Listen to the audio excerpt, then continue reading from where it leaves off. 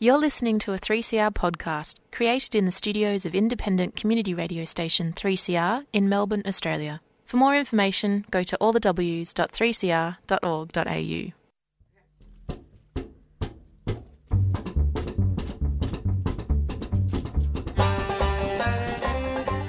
G'day, Annie McLaughlin here for this week's edition of Stick Together, focusing on union news, workers' stories and social justice issues. This program is produced in Melbourne for 3CR on the stolen lands of the Kulin Nation, and we pay our respects to the elders past, present and emerging. Stick Together is broadcast nationally on the Community Radio Network with the support of the Community Radio Foundation. There is a perception that with the onslaught of the digital economy, precarious work and suppressed wages, that young workers know little about fighting for a better working future through collective action. In today's program, we put pay to this belief. We hear from Mays, an organiser for the newest union on the block, the Games Workers Union, from Lucas, an organiser for RAFU, the Retail and Fast Food Workers Union, and Ben and Bailey from the Art Workers Collective. But first, some union news.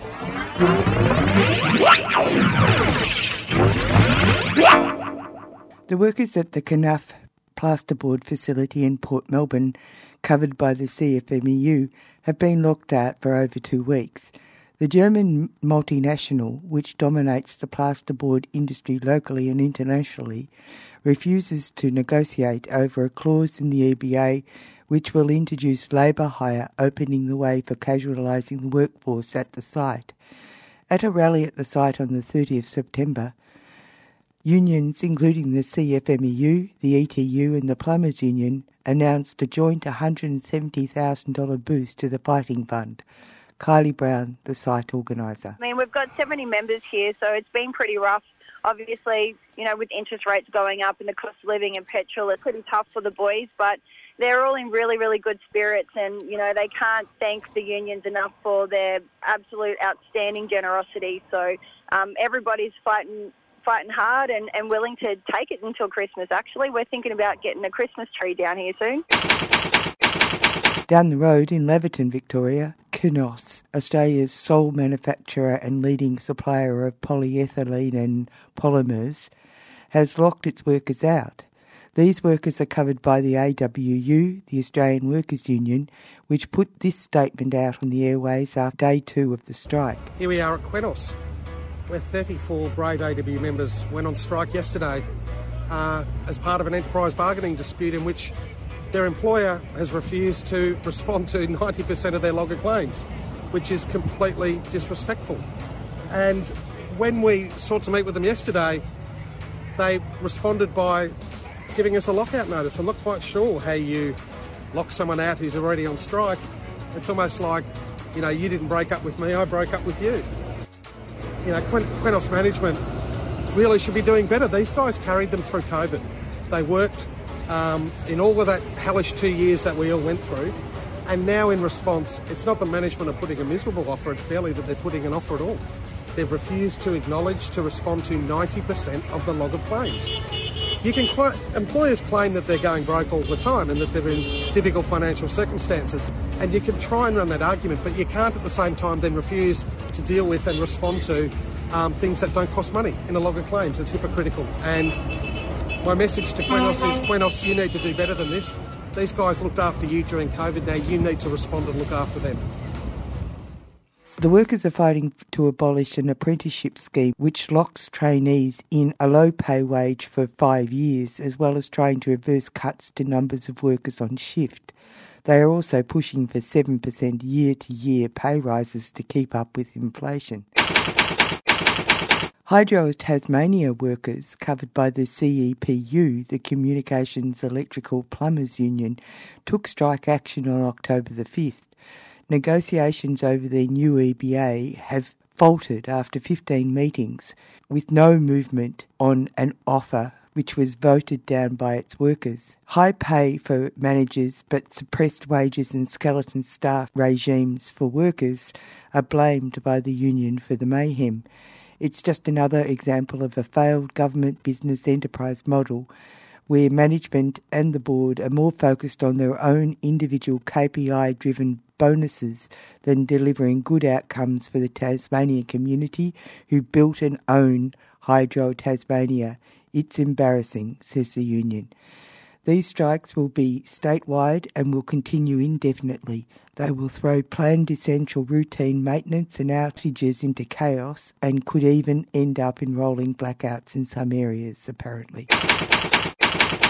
From start of term 4, staff in Catholic schools covered by the IEU Victoria Tasmania, the Independent Education Union, will be following no freebies commitment not to do any unpaid work outside school hours.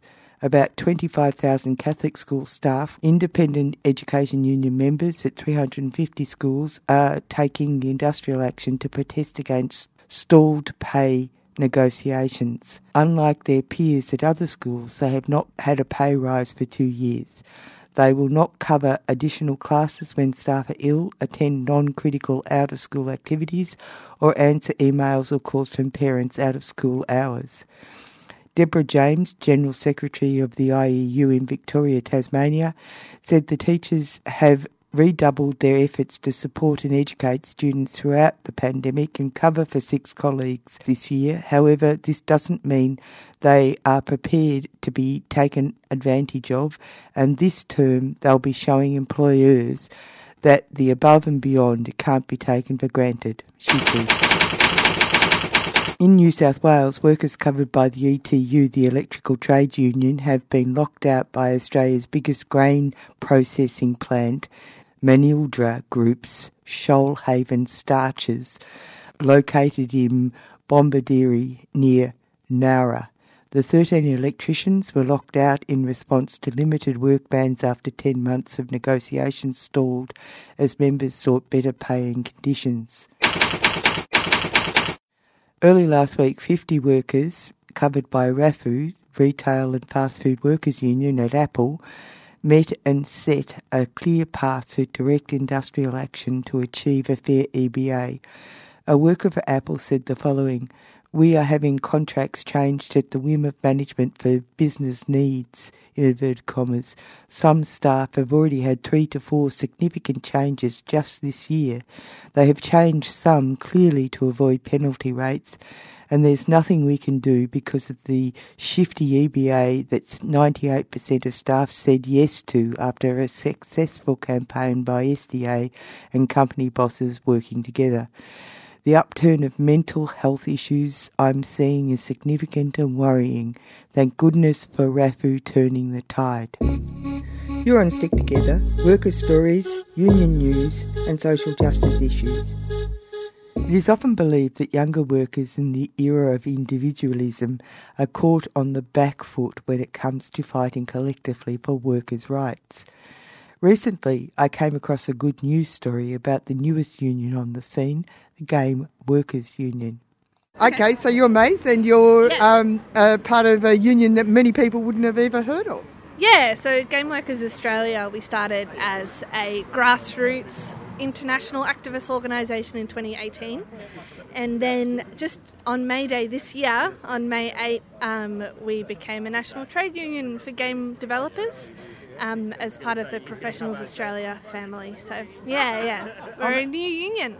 Oh, that's so fantastic. Now, of course, the digital world is something that many people find quite scary. So what is it that how do you actually, are you freelancers effectively, or do you work for companies? Yeah, so many of us are. We're pretty evenly split between half of the industry being contractors, not all of them living the awesome freelance life, a lot of them under sham contracts, and then the other half being under those larger businesses as employees. We have a pretty split focus between contractors and ethical small business and co-ops as well as the bigger AAA Hollywood budget style of games. So we're across the whole thing, and everything that we do really tries to focus on both ends of the industry. Yeah, and so how do you actually go in and battle for your members? Yeah, it's pretty funny, because people think of a right of access as people going into your workplace, but we're coming into Discord and Slack channels. So yeah, I guess we've got people who aren't being paid to the award, to the Professional Employees Award, so they're not even reaching that minimum wage. And then we have people who, you know, they're running small businesses or they're creating games just with their mates and they need help to run an ethical small business, or, you know, yeah, there's a real range. So recently, you know, we've done tax workshops for employees and for contractors, and we've done media workshops, and we've done co-op workshops so that people can, you know, we hear a lot like, who am I going to unionise against, my mate from uni or my mate from work? And it's like, no, we unionise with those people and we create a more sustainable business. Yeah, right. And you said that there was an award that you actually set yourself. Tell us about that award. Yeah, so we're under the Professional Employees Award because anyone who works towards the development of software fits under that, and that's all video games. Yeah. And it also has a crossover, I'd say, with movie makers and copyright or royalties, right? Yeah, absolutely. So IP is a massive part of what we are getting people more literate in. You know, what are their rights when it comes to IP? It can be really complicated with music, especially with so many different streaming platforms, but also around moral rights, because we work with so many other countries. What moral rights is kind of vague, so helping people to actually be able to read their contract and know. And then other things like, all right, I might use my own gear to develop this game, but I also develop my own games in my personal time.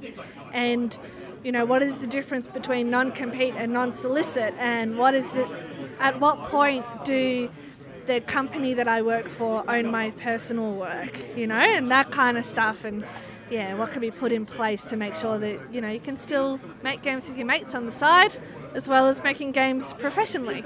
And also, May, how did you get your expertise and why are you so interested? So I've been working in video games in audio for just over 11 years now, and I guess Tim Colwell, who's my co-convener of Game Workers Australia, he came down to a conference and was like, this is what unionisation is, this is why we need it in games.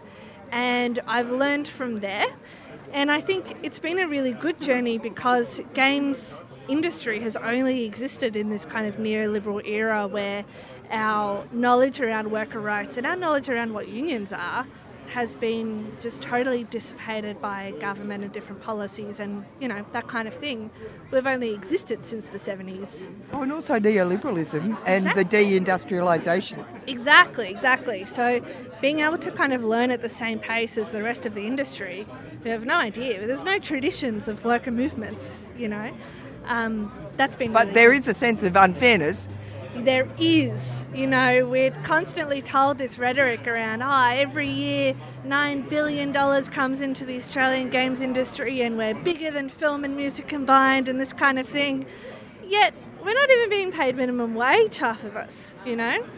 And when we're part of the Professionals Australia family, we're working with people from Google and IBM, and they're getting paid so much more than we are for similar skills. And it's just like, hang on, you know, we're sitting in between arts and software, so we're a passion-run industry and everyone thinks that we're super replaceable because everyone wants to work in games, but we've got these highly technical skills. Where do we sit, you know? And we've just been told, well, you know, you work in an office, you must have a cushy job. But no, we're it's all about deadlines. Artist. Yes, and the deadlines. So some of the issues that we really unionised around was crunch, so overworking with no extra pay. And that crunches doesn't just come up, you know, it starts, we have a deadline coming up, but then it's just normal. It's just 12 hours a day, every day. Other ones... And burnout, I imagine. Yeah, exactly. So GDC, the Game Developers Conference, it's like 30,000 people go there each year in San Francisco. They have a survey that they do every year, and they measure the average career in games. And when I started, the average career was 7 years. And then people would go to general software, or they would go to other media and marketing communications, or they would reskill into another industry. And now it's 4 years. The average career has gone down. And so we have no mentors, we have no seniors. We're constantly grinding through junior game developers who have no idea how to make games. They have a shit time and then they leave, you know? So, yeah. Tell me about your membership. I mean, how big is the union?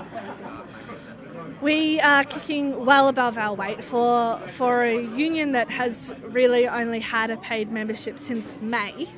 We're doing amazingly well, and you know we're part of all of the big industrial conversations and part of government, and we even hear from state funding bodies and national funding bodies that when people are doing their grant applications, they're asking about ethical business, and they're asking about tax and about legal rights and how that they can make sure that they're actually running their business properly because of what conversation we've added to the industry and the community.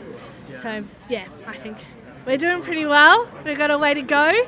But, yeah, there's definitely... We're improving the industry already by existing, yeah. Good on you. Thank you. Thanks for being interested. You're on Stick Together, worker stories, union news and social justice issues. Following on the theme of young people carrying the banner for fair outcomes at work, I spoke to Lucas, an organiser for RAFU, the Retail and Fast Food Workers Union, about how he became an organiser. Yeah, absolutely. I mean, so I was on the shop floor for 9 years working at Woolworths before I became a RAFU organiser. In that time, I recruited a lot of workers at my store. We ran campaigns around health and safety at my store. And then I got involved in the sort of kind of social scene of RAFU and put on social events for the union and then got elected as a delegate. And yeah, from there started... there was an opportunity. We needed an organiser in Sydney, so I moved up to Sydney to take on the task. It was, first time I'd been an organiser. I sort of packed my bags, went up there and started organising. Oh, that's fantastic. So tell me, I mean, you're a young person. Was there a lot of resistance or a lack of understanding of what a union does?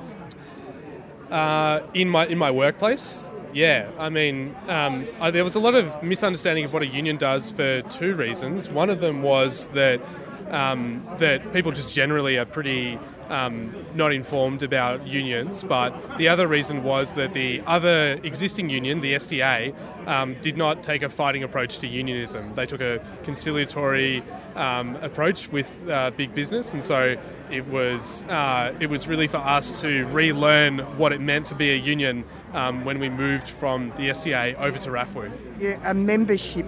Yeah. It's a membership organisation, yeah, exactly. Not just run from an office somewhere else. Yeah, exactly, that's right. Okay. Yeah. And so what about your experience moving from Melbourne to Sydney? Yeah, I mean, it was pretty daunting. I'd never worked as a union organiser before, but I pretty much was just asking myself what was my organiser doing for me when I was on the shop floor, and just trying to think about the kinds of practical support that workers need to be able to have conversations and bring people on board. And learning, I guess, in more depth about the issues that not only existed at my store but across the industry. So, on my store, our campaigning was heavily focused on health and safety, but I came to learn that, at different workplaces we were facing issues of casualisation, of understaffing, of all sorts of different issues. And so it was about, learning about those issues in depth and then how we can fight collectively against them. And so, yeah. And also, you said that you were involved socially, so it's become, it's a membership organisation, and then people build their social lives around the people that they work with as well as campaign with. Yeah, well, I mean, it was definitely a big feature of when I was a delegate. I wanted to be involved in meeting other people from RAFU, and so we started having activist meetings, and then the activist meetings kind of we didn't want there to be a threshold where people thought, I'm not really an activist. How can I just go along and meet people and be involved? So we just started having RAFWU social events, and so I would cook, a big bunch of food, and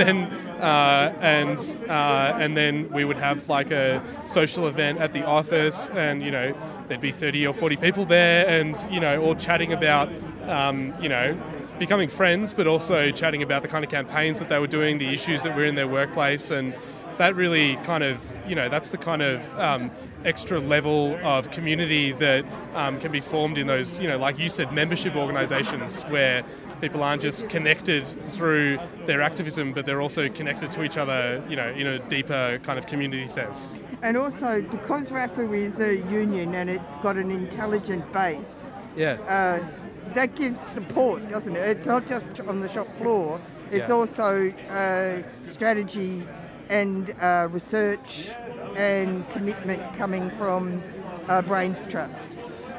Yeah, totally. And we draw upon the activist community as well. So, there's people here who are from all sorts of different workplaces, and people here who just want to see active fighting unions succeed. And so, launching the union, we needed both the campaigning experience, but also that kind of that industrial Brains Trust as well. A lot of that initially was coming from Josh, the person who founded the union, but now we have industrial officers, legal officers, and all of the people who've come up from the shop floor are also skilled up in their skills of organising and all of that. You're on Stick Together, worker stories, union news and social justice issues. At a rally recently in support of workers at Reading's bookshop in Melbourne for fair and livable wages, I spoke to Ben and Bailey, members of the Art Workers Collective, about their work supporting a better outcome for workers. Well, I'm interested in the work that you've been doing as artists, as part of the Art Workers Collective, and how you've done the material that supports this demonstration outside Readings. I've been a bookseller my entire adult life, so it was easy to dig into the resentment that's built up over years and years of shitty bosses. Bookselling is in many ways a great cushy job, but only until recently. I work at Paperback in the city, and that's a great job. The bosses are good. My manager used to be a union delegate, so he understands what's required to be a good working environment. But people like the management of Readings, they're just like every other boss I've ever had in every other chain bookshop, where they get a bit too much money and it goes to their head and they just start hoarding it, basically. Anyway, but that's what made the graphics that I've made for this particularly resentful, I think. But it is fairly important that there are links between creatives like yourself and people who are trying to get a message across like this. I think it's good to constantly, obviously there's iconography that the union movement's had for, generations and generations, but it's good to keep that fresh and not just keep, going back to the same fists raised or something like that. It's always good to, to have a creative sort of front, I guess. It's sort of a wash now of youth, more youthful. It's not an old story, fairness and solidarity, is it? No, not at all. I don't know. What do you reckon? It's not an old story? Is that it's not an old story. Yeah. It is, but I think. But it's a new story as well. Yeah. I think what's good about Workers Art Collective is that we exist to form that layer, and at its best, hopefully, we can be deployable for things like this when they pop up. Ben was asked to do it and he turned it around quick, smart. Judy Code did some work for it and she did that really fast and it was great. And I think it helps get people's attention as well. It's just very hard, we're in such a visual world now, digital visual world, without having something that, like art that feels like it's not clip art. It's something that someone's taken the time to think about and make. Like, I think that can't underestimate the interest that can sort of bring to something that should have more eyes on it. So original work, but also considered.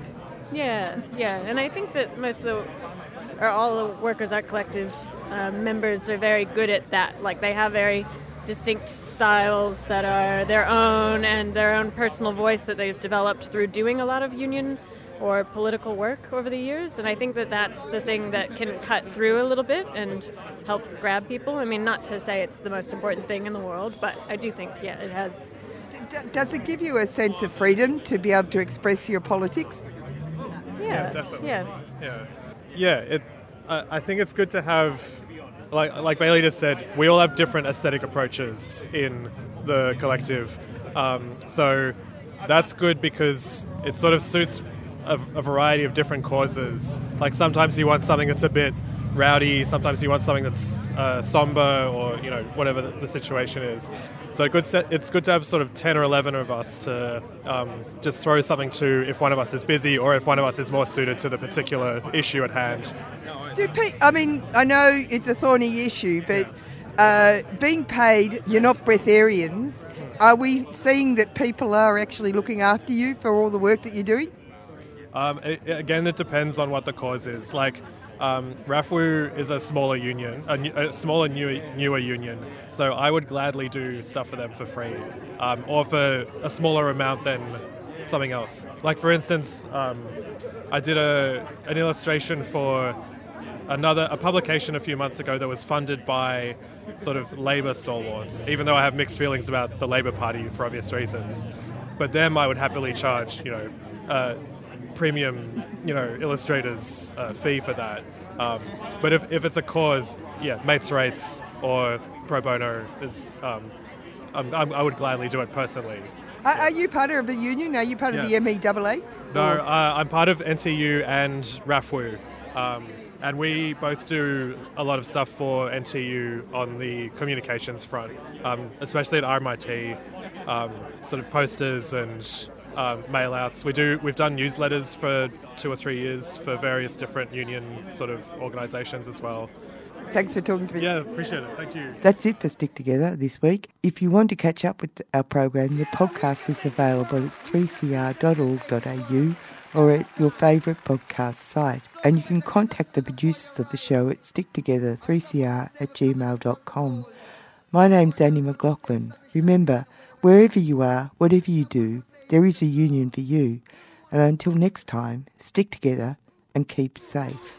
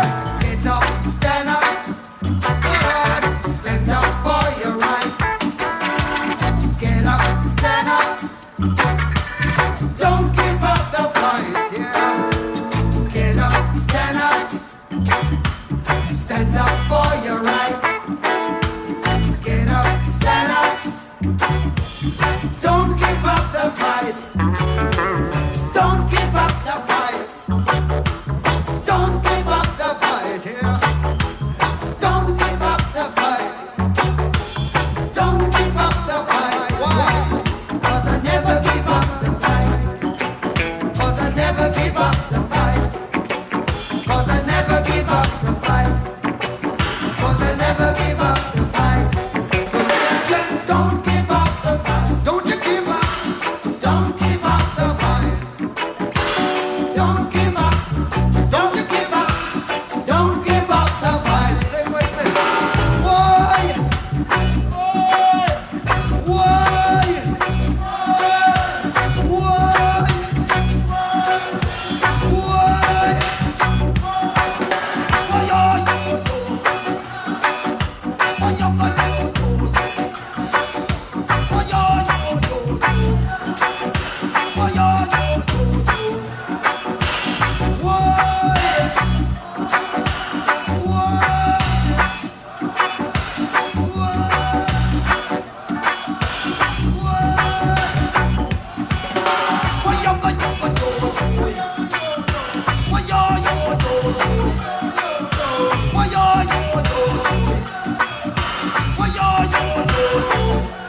Children, don't give up the fight.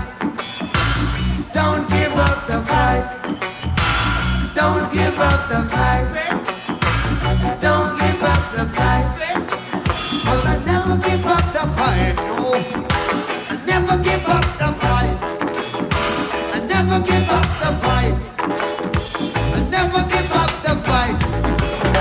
We're sick and tired of the hissing schism. Dying to go to heaven in a hissing schism. We know and we understand. Almighty God is a living man. And you can fool some people sometimes, but you can't fool all the people all the time. And now you see the light. You stand up for your right. Say, whoa,